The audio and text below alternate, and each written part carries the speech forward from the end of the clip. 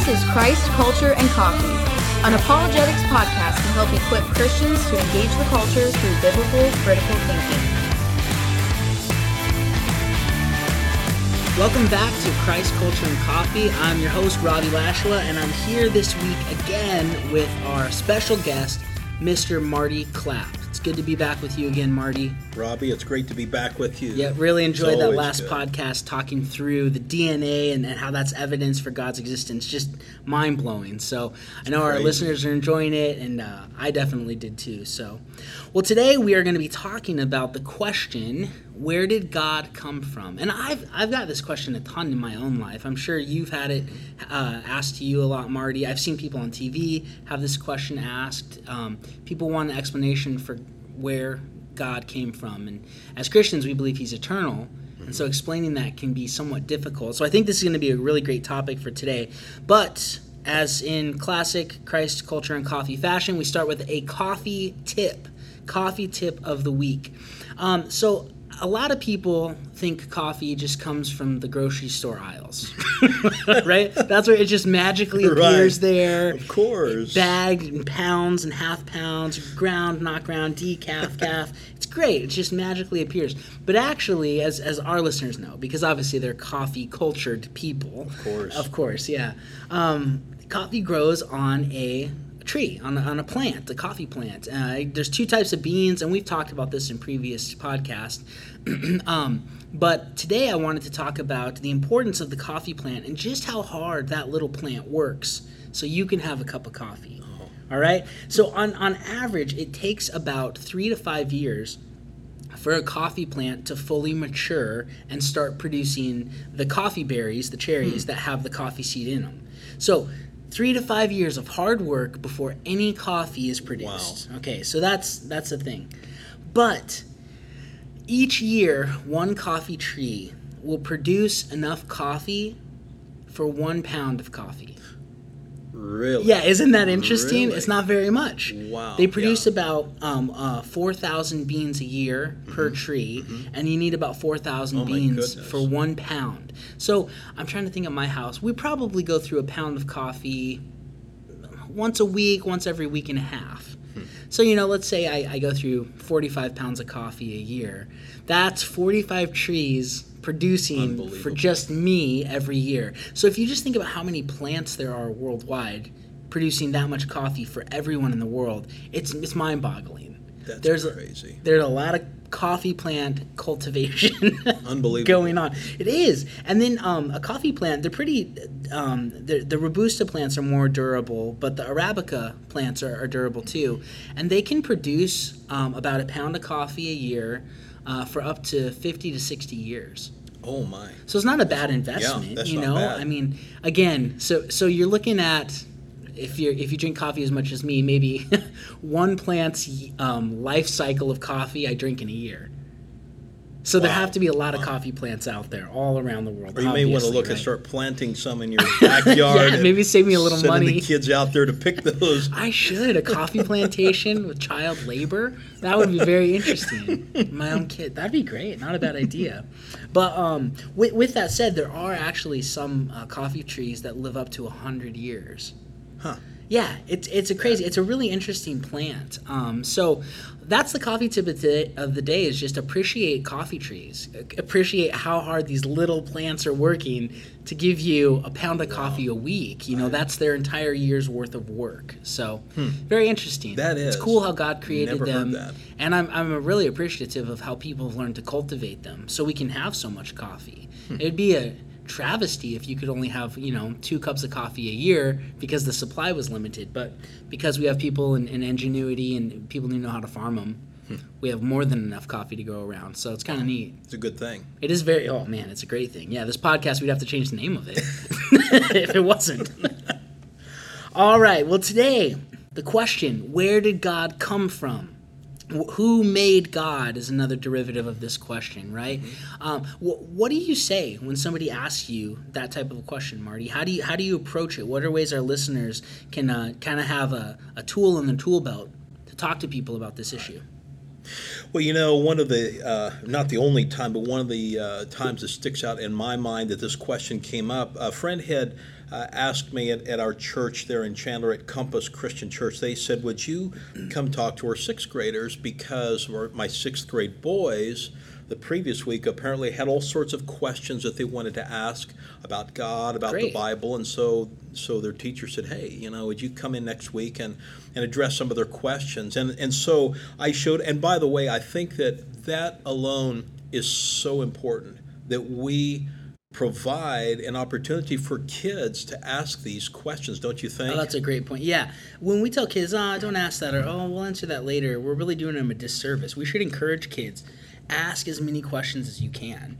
I push, with my kids or with kids here at the church, all the time I'm telling them, ask questions. Questions are your friend. Don't let questions just eat at your mind. Get them out and hear answers for them. Because, I think questions are great. Yeah. And this is what happened that day, because when I walked up in there, and on the way up to the room, I was thinking, what? You wonder what kind of questions sixth grade boys have. Yeah. And I was about to find out, because as I'm standing up there in front of the room, I'll never forget this little boy in the front with glasses. He raises his hand, and I said, well, what's your question? And he said, well, where did God come from? This was his question. And Robbie, one of the things that I've realized over the years is that I cannot and I should not dismiss that question. It just simply, that's just an amusing question from inquisitive children.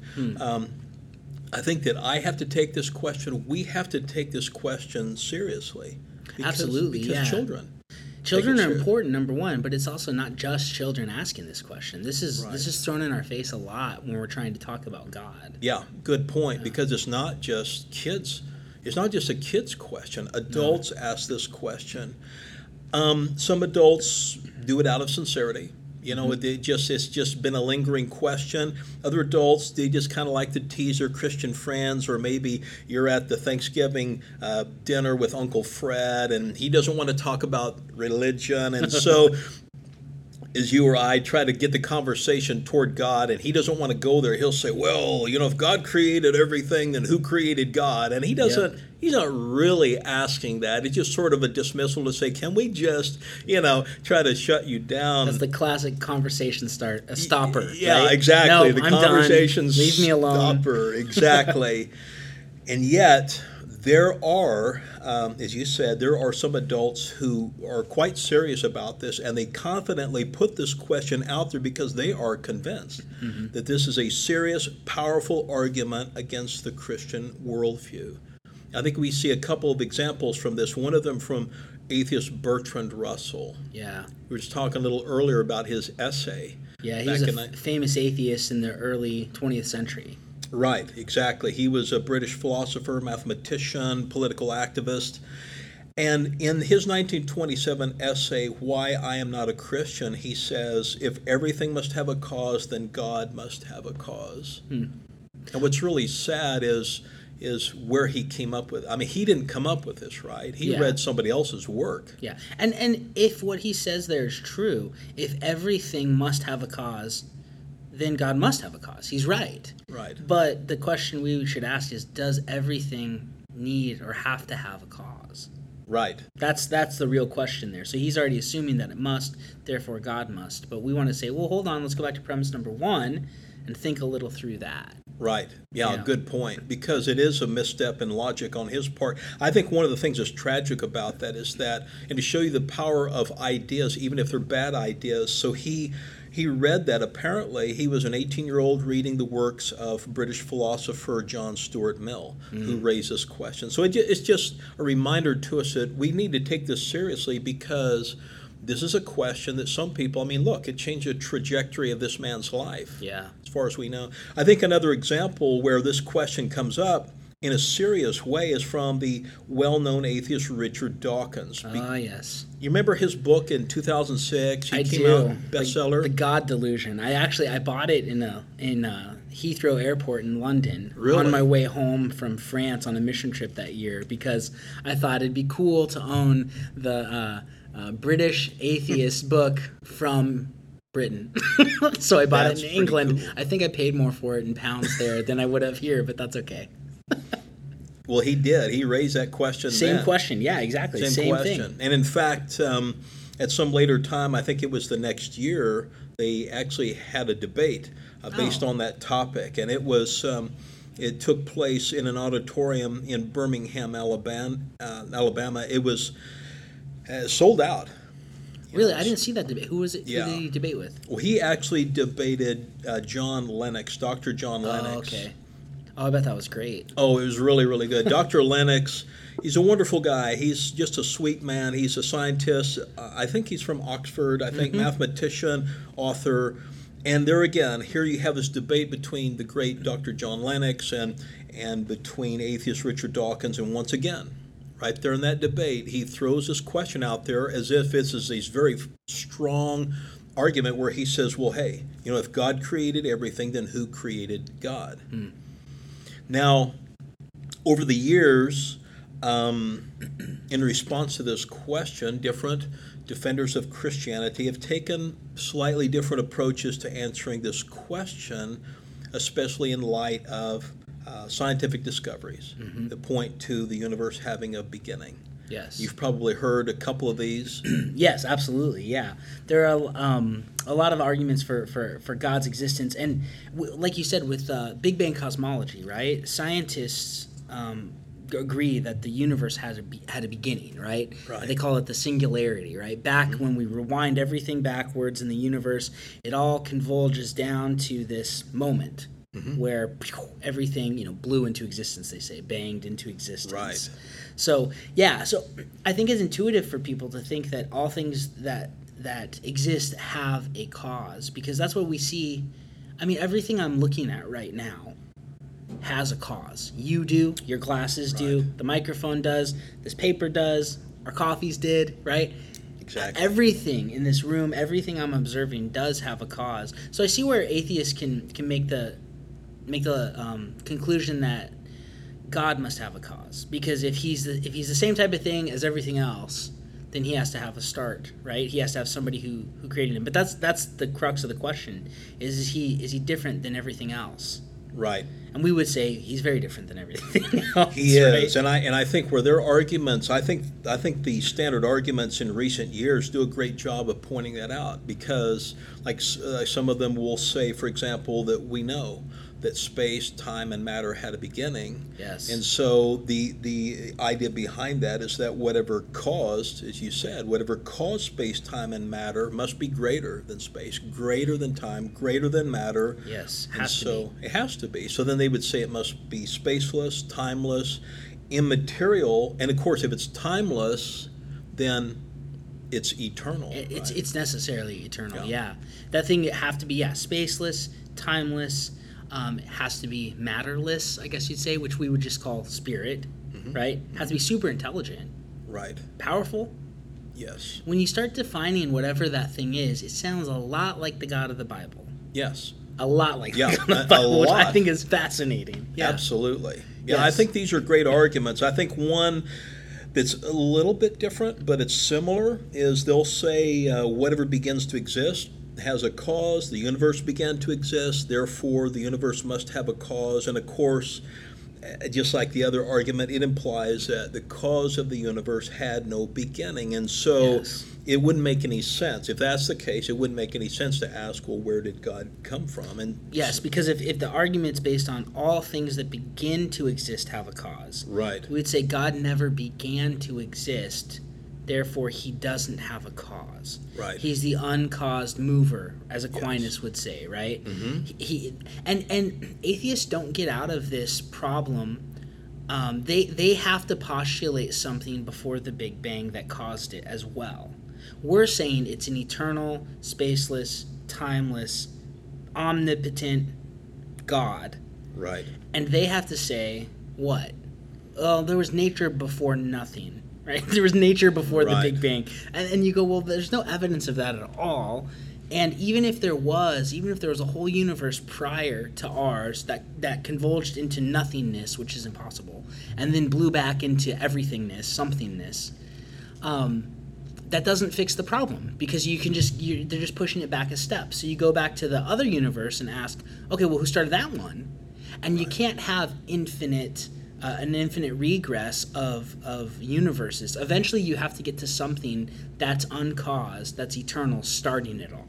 Exactly. So, and they can't answer that. They can't, and I think the point that you made of an uncaused, and of course, getting back for a moment to Bertrand Russell, he would, if he was sitting here, he would say, well, Robbie or Marty, you guys are trying to say that there's this uncaused first cause, but he says, no. He said, if everything must have a cause, then God must have a cause, but that was a misstep in logic on his part, right? Because where did he miss a step as far as the law of causality? Well, he's saying that everything has to have a cause, but necessarily there has to be at least one thing that's uncaused, or none of this could be here. Right. There has to be an uncaused cause of all of it, and it can't be nature, right? And it can't be stuff that decays. It has to be an eternal entity, and it has to be, like you said, timeless, spaceless. Has to be a mind. Has to be very intelligent in order to do this with the complexity that we see around us. And so we wouldn't call that thing nature, right? Right. So as an atheist, all they believe in is nature, but they've got a real problem because you need an eternal mind that started it all. You have to, it's necessary. You can't explain anything without it. Yeah, you really can't. And I think these arguments that we've presented or that others have presented, I think that those are great arguments. I think that all these ones that we've just have put out, I think that they're great arguments. And so for the rest of the podcast today, I'm going to take just a slightly different approach, because I think those are great arguments, so we're not going to try to undo those or try to improve on them, but we're going to try to just present it in a little different way that maybe the listener, because sometimes if you hear it in shorthand or in a little different way, sometimes it clicks. Yeah, absolutely. And by the way, I'm not going to take credit and say, well, because I didn't come up with this. These are great minds down through history who have formulated some of the things that we're laying out there right now. Absolutely. These are very intelligent We're standing people. on the shoulders of giants. Exactly. We talk about Thomas Aquinas developed some of this. William Lane Craig has really developed a lot of this. Yeah. And so all that we're going to try to do, or that I'm going to try to do today, is just to try to express, because I'm kind of a simple guy. I just like things in simple ways. And I think for our listener, maybe just putting these tough concepts into maybe a simple way, it might be helpful. Absolutely. I think one way to unpack this, and I have to go back to something that happened several years ago. So I was invited to speak at a high school in the East Valley, and they had warned me ahead of time. They said there's one student who it's a Christian club, but he's not a Christian. Okay. He's an atheist. He's a very intelligent kid. Great. And he's going to try to take you down, because he does that to every speaker that comes to the club to speak. And sure enough, he was there. And so he was there, and in the front row, he had all his papers that he'd printed off the internet. And so I had given that day a talk on the scientific evidence for God. Okay. And so we opened it up to Q&A, and during the Q&A, his question was this. He said, well, so you're saying God created everything? And I said, yes, that's what I'm saying. And then he said, well, if God created everything, then who created God? There it is. There it is. Yep. And so in response to that, the first thing I did was to kind of try to explain to him that even though we all ask that, from a logic standpoint, even though we all ask it logically, it's not really a legit question. And here's why. And to kind of explain that to him, I said, suppose that I asked you, what does algebra taste like? Yeah, what does algebra taste like? It's funny because it's illogical. It is. Algebra is not the type of thing that tastes. Right. Those are two different categories. Yes. And the students were kind of amused by that, because they intuitively think, well, that doesn't even make sense. Yes. And I said, yes, but why is it that it doesn't make sense? Because you've got two different categories that have nothing to do with each other. Over here, you've got abstract things like mathematics and algebra, and over here, you've got a category of things that have taste. So if you try to, that's called a category mistake. And so I explained to them that these type questions make that same misstep in logic when they're asked about God, because over here, when you have questions like, where did this come from, or who made this, or how did this begin, or what caused this, those are great questions in the category of things that are finite. but God's not in that category. He's over here in a category all of his own. He is infinite. And so we try to take finite questions from that category and carry them over here and drop them off and try to drop this off in the category of an infinite creator. It's like asking, what does algebra taste like? And that is a great way to explain it. That's excellent. And so I explained that to the students, and he got it. This kid is really, really sharp, very intelligent kid. And so he thought about it. He goes, okay, I agree with you. And he said, so really what you're saying is that God was always there. That's what you're trying to say. Yeah. And I said, yes. I said, by definition, God is eternal, and philosophers would say he's self-existent. He exists by his own sheer power. And I said, but in short terms, yes, I'm saying that God was always there. Well, he starts laughing at me.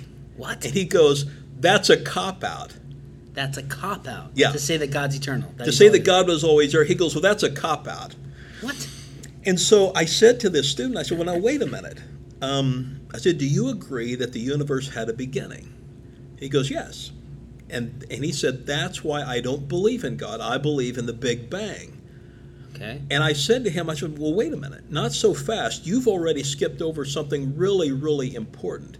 I said, you can't just start off with a Big Bang without acknowledging that there had to be something prior to that that caused that event. Mm-hmm. And the student said, but I don't believe in God. And I said, well, I get that, and I understand that. But I said, if you deny God's existence, then you have to believe by faith, by the way. And I don't think he liked that, but it's true, because this is a unique event in the unobservable past. We can't go back in Doctor Who's time machine. We can't go back. Yeah. And so he has to take this on faith like anybody else. So I said, you have to believe by faith that prior to the universe, what was there before the universe, what caused the Big Bang, was some form of matter that never, ever had a beginning. Mm-hmm. I said, and you have to believe by faith that nothing caused this matter, nothing made this matter, it didn't come from anywhere, it was just always there. So, and I said to him, it doesn't do you any good to ridicule me. No. For saying that God was always there, because you are apparently willing to believe that matter was always there. So he believes that he laughed at you because you said God's always there. Right. Eternal. But right. he has to believe that matter's eternal. So you're both believing something was always there.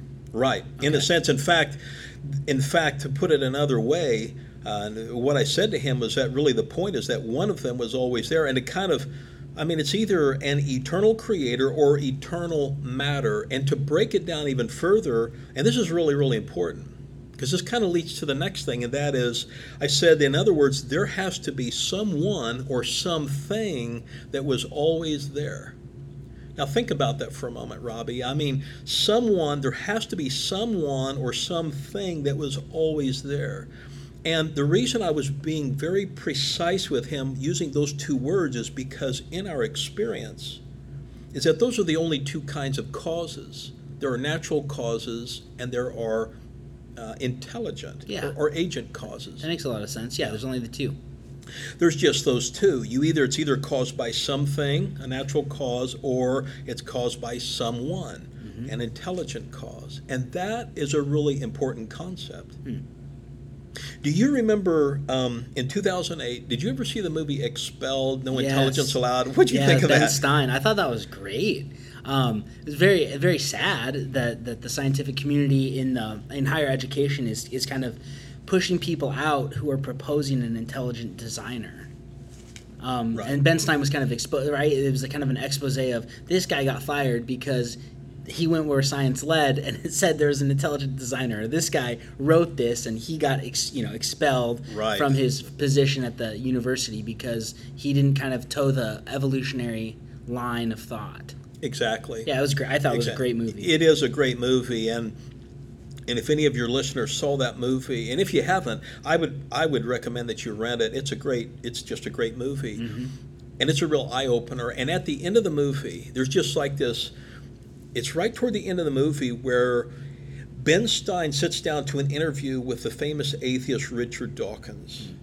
And at some point in the discussion, and this gets back to the importance of understanding someone and something as the only two types of causes. So as they're sitting there, Ben Stein says to him, he says, well then, who did create the universe? Or I think he said, who did create the heavens and the earth? And you could tell that Dawkins was annoyed by that. I mean, he was annoyed through the whole interview. And then Dawkins says, well, why do you use the word who? And he says, you see, you immediately beg the question by using the word who. That was his response. But you know, Robbie, the problem is that Dawkins doesn't stop to think about the fact that there are two kinds of causes. And he's already ruled out any possibility of an intelligent cause who created the universe and everything. And he's, a priori, he's already ruled that type of a cause out. That can't be, because there isn't a who. He's determined it must be a what. Yes.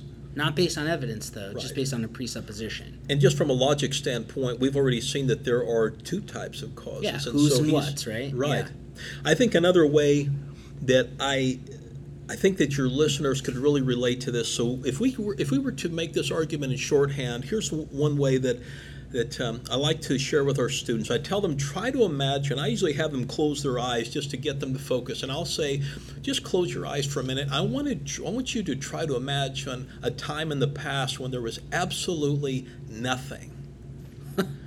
No universe, no galaxies, no stars, no planets. Not empty space, black. Yeah, not even empty Nothing. space. Nothing. Absolutely nothing. Man. Again, you just sort of get mental constipation trying to picture.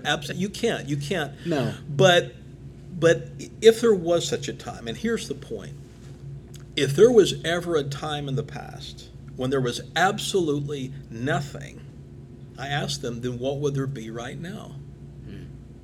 And they, it takes them a while to think about it, and they ultimately say, well, then there would be nothing. If there was ever a time in the past when there was absolutely nothing, there would be nothing right now. Yeah, nothing can't create something. Yes, yeah, ex nihilo nihil fit. Out of nothing, nothing comes. Yes. You cannot get something out of nothing. One of the most fundamental principles of reason and all rationality, you just cannot get something out of nothing if you're really honestly talking about nothing. Mm-hmm. The point is this.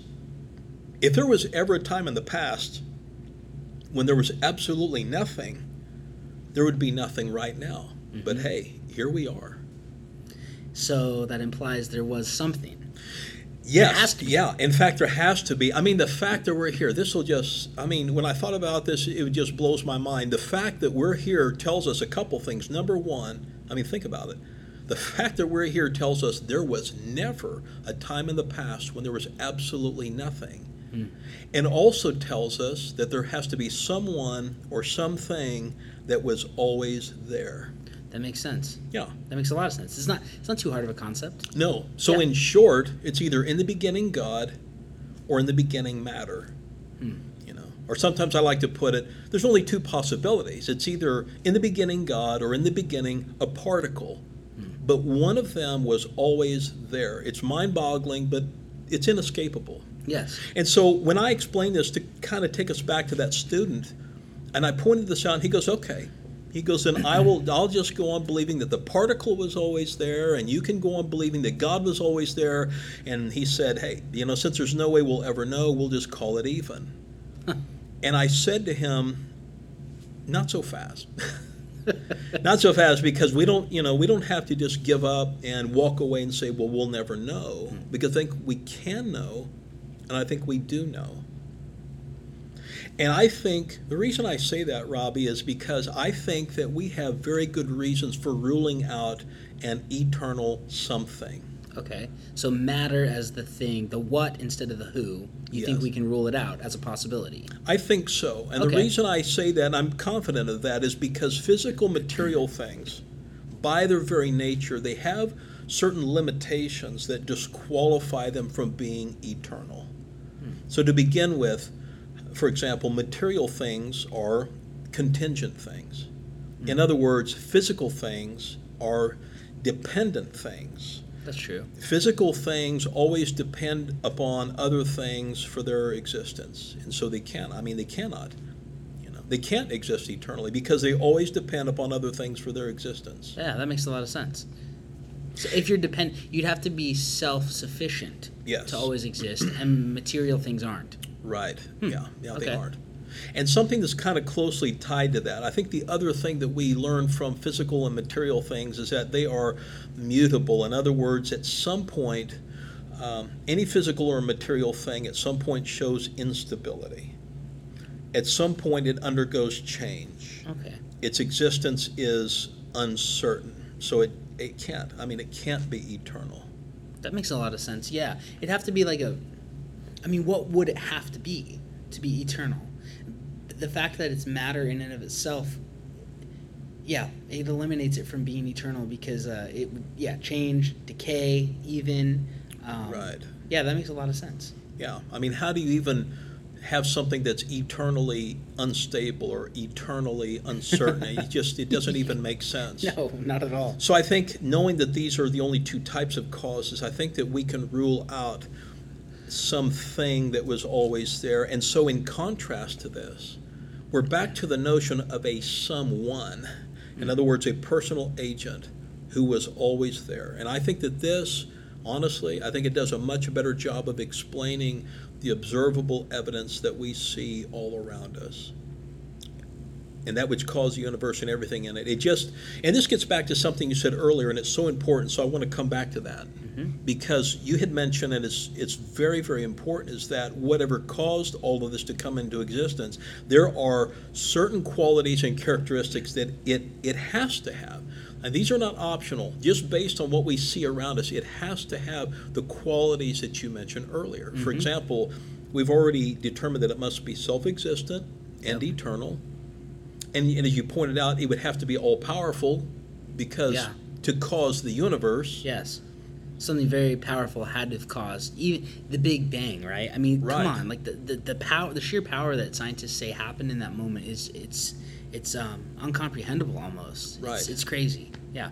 So it would have to and I think also you can make the case that it would have to be moral to explain our moral intuitions and objective morality. Objective moral values and duties. That's a good point. Yeah, it would have to be moral. I didn't think about that. It would. And then I think also it's reasonable to say that it would have to be all-knowing and personal. And the reason, I mean, as we look at all of creation, we see, I mean, at every level, incredible ingenuity in biological systems. I mean, at every level, just whether it's molecular machines within the cell, what we see is a creative person, Yeah, so it's not just functional, it's ingenious. Right. There's so much ingenuity behind it. Yeah. And I think that's an important concept because this someone had to be all-knowing, has to be all-knowing and personal because you've heard it, and I've heard it where people say, well, I believe in a higher power or a higher force, but,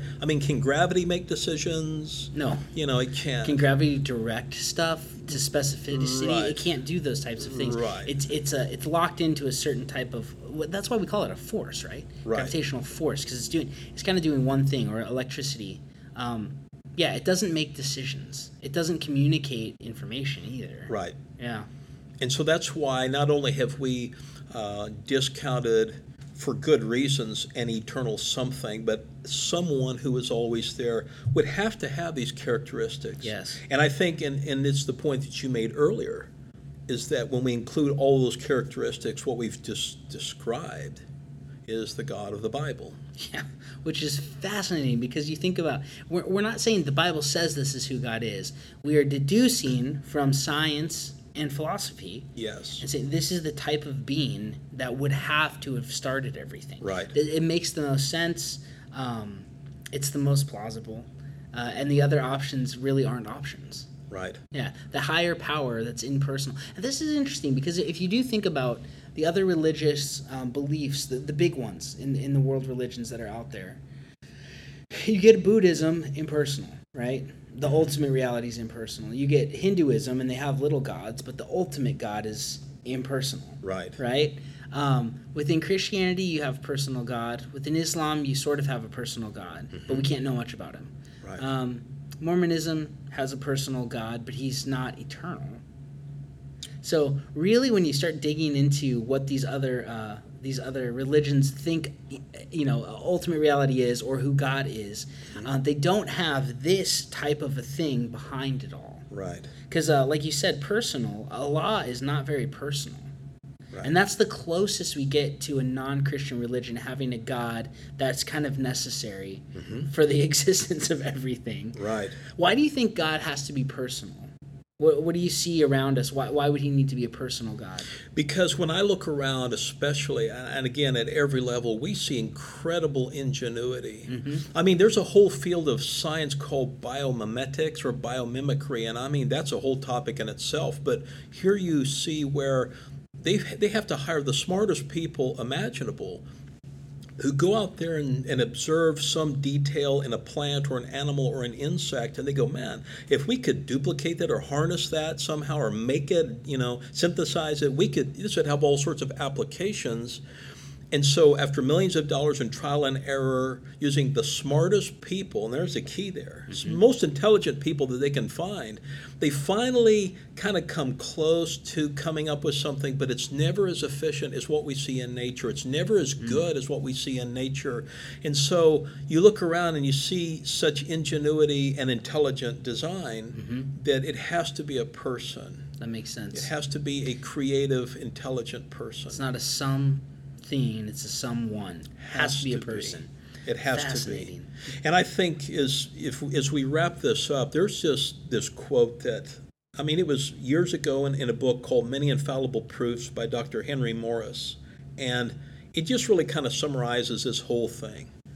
And Dr. Morris said, the Bible, in quoting, he says, quote, "The Bible and only the Bible starts with a special creation of all things by an eternal, omnipotent, personal God. This is an eminently reasonable solution to the problem of origins. An infinite and eternal God is an adequate cause to explain space and time. An omniscient or an omnipotent God can account for the vast resources of power and matter in the cosmos. An omniscient God can explain the innumerable evidences of intelligence and order. A personal God is capable of creating life and personality in his creatures, but," he says, "primeval chaos and colliding atoms are capable of explaining none of these things." Close quote. That's a great quote. And that's true. It is. Yeah, primeval chaos, colliding atoms cannot explain what we find in the world, Right. what we find within ourselves. And science is only making that more of an impossibility. The more scientific discovery we find, Right. we see the depth of the ingenuity, we see the depth of the information, the depth of these complex systems within ourselves, right? And I even think back to, with Darwin, he didn't know what was in cells, right? Yeah, he just thought they were like Legos. They were like building blocks of life. But he didn't realize there were whole systems within the cell, the DNA within the cell, the RNA, all of those things. There's little truck-like things that carry information in and out of the cell and openings. And I mean, he just thought they were Lego blocks. He had no idea. Nobody at that time really had. We didn't know. They just thought that a cell was just like a little bag of gelatin. They had no idea. What they it just was. thought just a little bubble with gelatin in it. So the deeper we go, the more complex things are getting. Absolutely, yeah. Which I think is more of an evidence towards God, which is why science, I think, proves there has to be an intelligent someone out there, not an unintelligent something given a lot of time. Right? Time's not a magic wand that makes things happen. You have to have intelligence. You have to. We wouldn't be in the state that we're in right now. You can't be. Fascinating. Well, this is great. So when people ask, where did God come from? We can say this is a category error, right? Like asking what algebra smells like or tastes like, you said. Or I heard one man say one time, or what the color of purple smells like. Right. It's funny because it's illogical, right? Yeah, it's funny. Right. But yeah, and pointing that out and then explaining by definition, there has to be a God like described in the Bible. Not because the Bible says so, just deducing from science and philosophy. There has to be that kind of a being. That's great. Well, thanks, Marty, for this. This has been awesome. It's been great to join you. Yeah, I hope you listeners are really enjoying these couple of podcasts with Marty. Hopefully we'll have him back in the future to discuss more of these types of things. But this is really preparing you for going out and impacting your community for Christ. People ask this question, where did God come from? And you need to be prepared. Don't just listen to our podcast and think you got it. Practice these things. Run them over in your head as you're driving in your car, as you're walking around. Be thinking about these things and how you would answer these types of questions and these types of arguments when you encounter them out in the culture. We're called to be salt and light, and this is one of the ways we can get prepared, is just by taking time to answer common questions that we find in our culture. So thanks for being with us again today, Marty. This was great. All right, thanks for listening to Christ Culture and Coffee. We're really glad that you take the time to listen to our podcast. If you would, go on iTunes or SoundCloud, wherever you're listening from, and like us, give us good ratings, comment. That's how we get more notoriety. And we're not doing it because we're making money off of this or anything. We're doing it because we want to impact people for Christ. So the more exposure we get, the more people we can impact with the message of hope, and the more Christians we can prepare to go out and tell other people the message of hope. So thanks for being with us today, and we will see you guys next time. You have been listening to Christ, Culture, and Coffee, a podcast ministry of Desert Springs Community Church in Goodyear, Arizona. For more information, visit our website at dscchurch.com.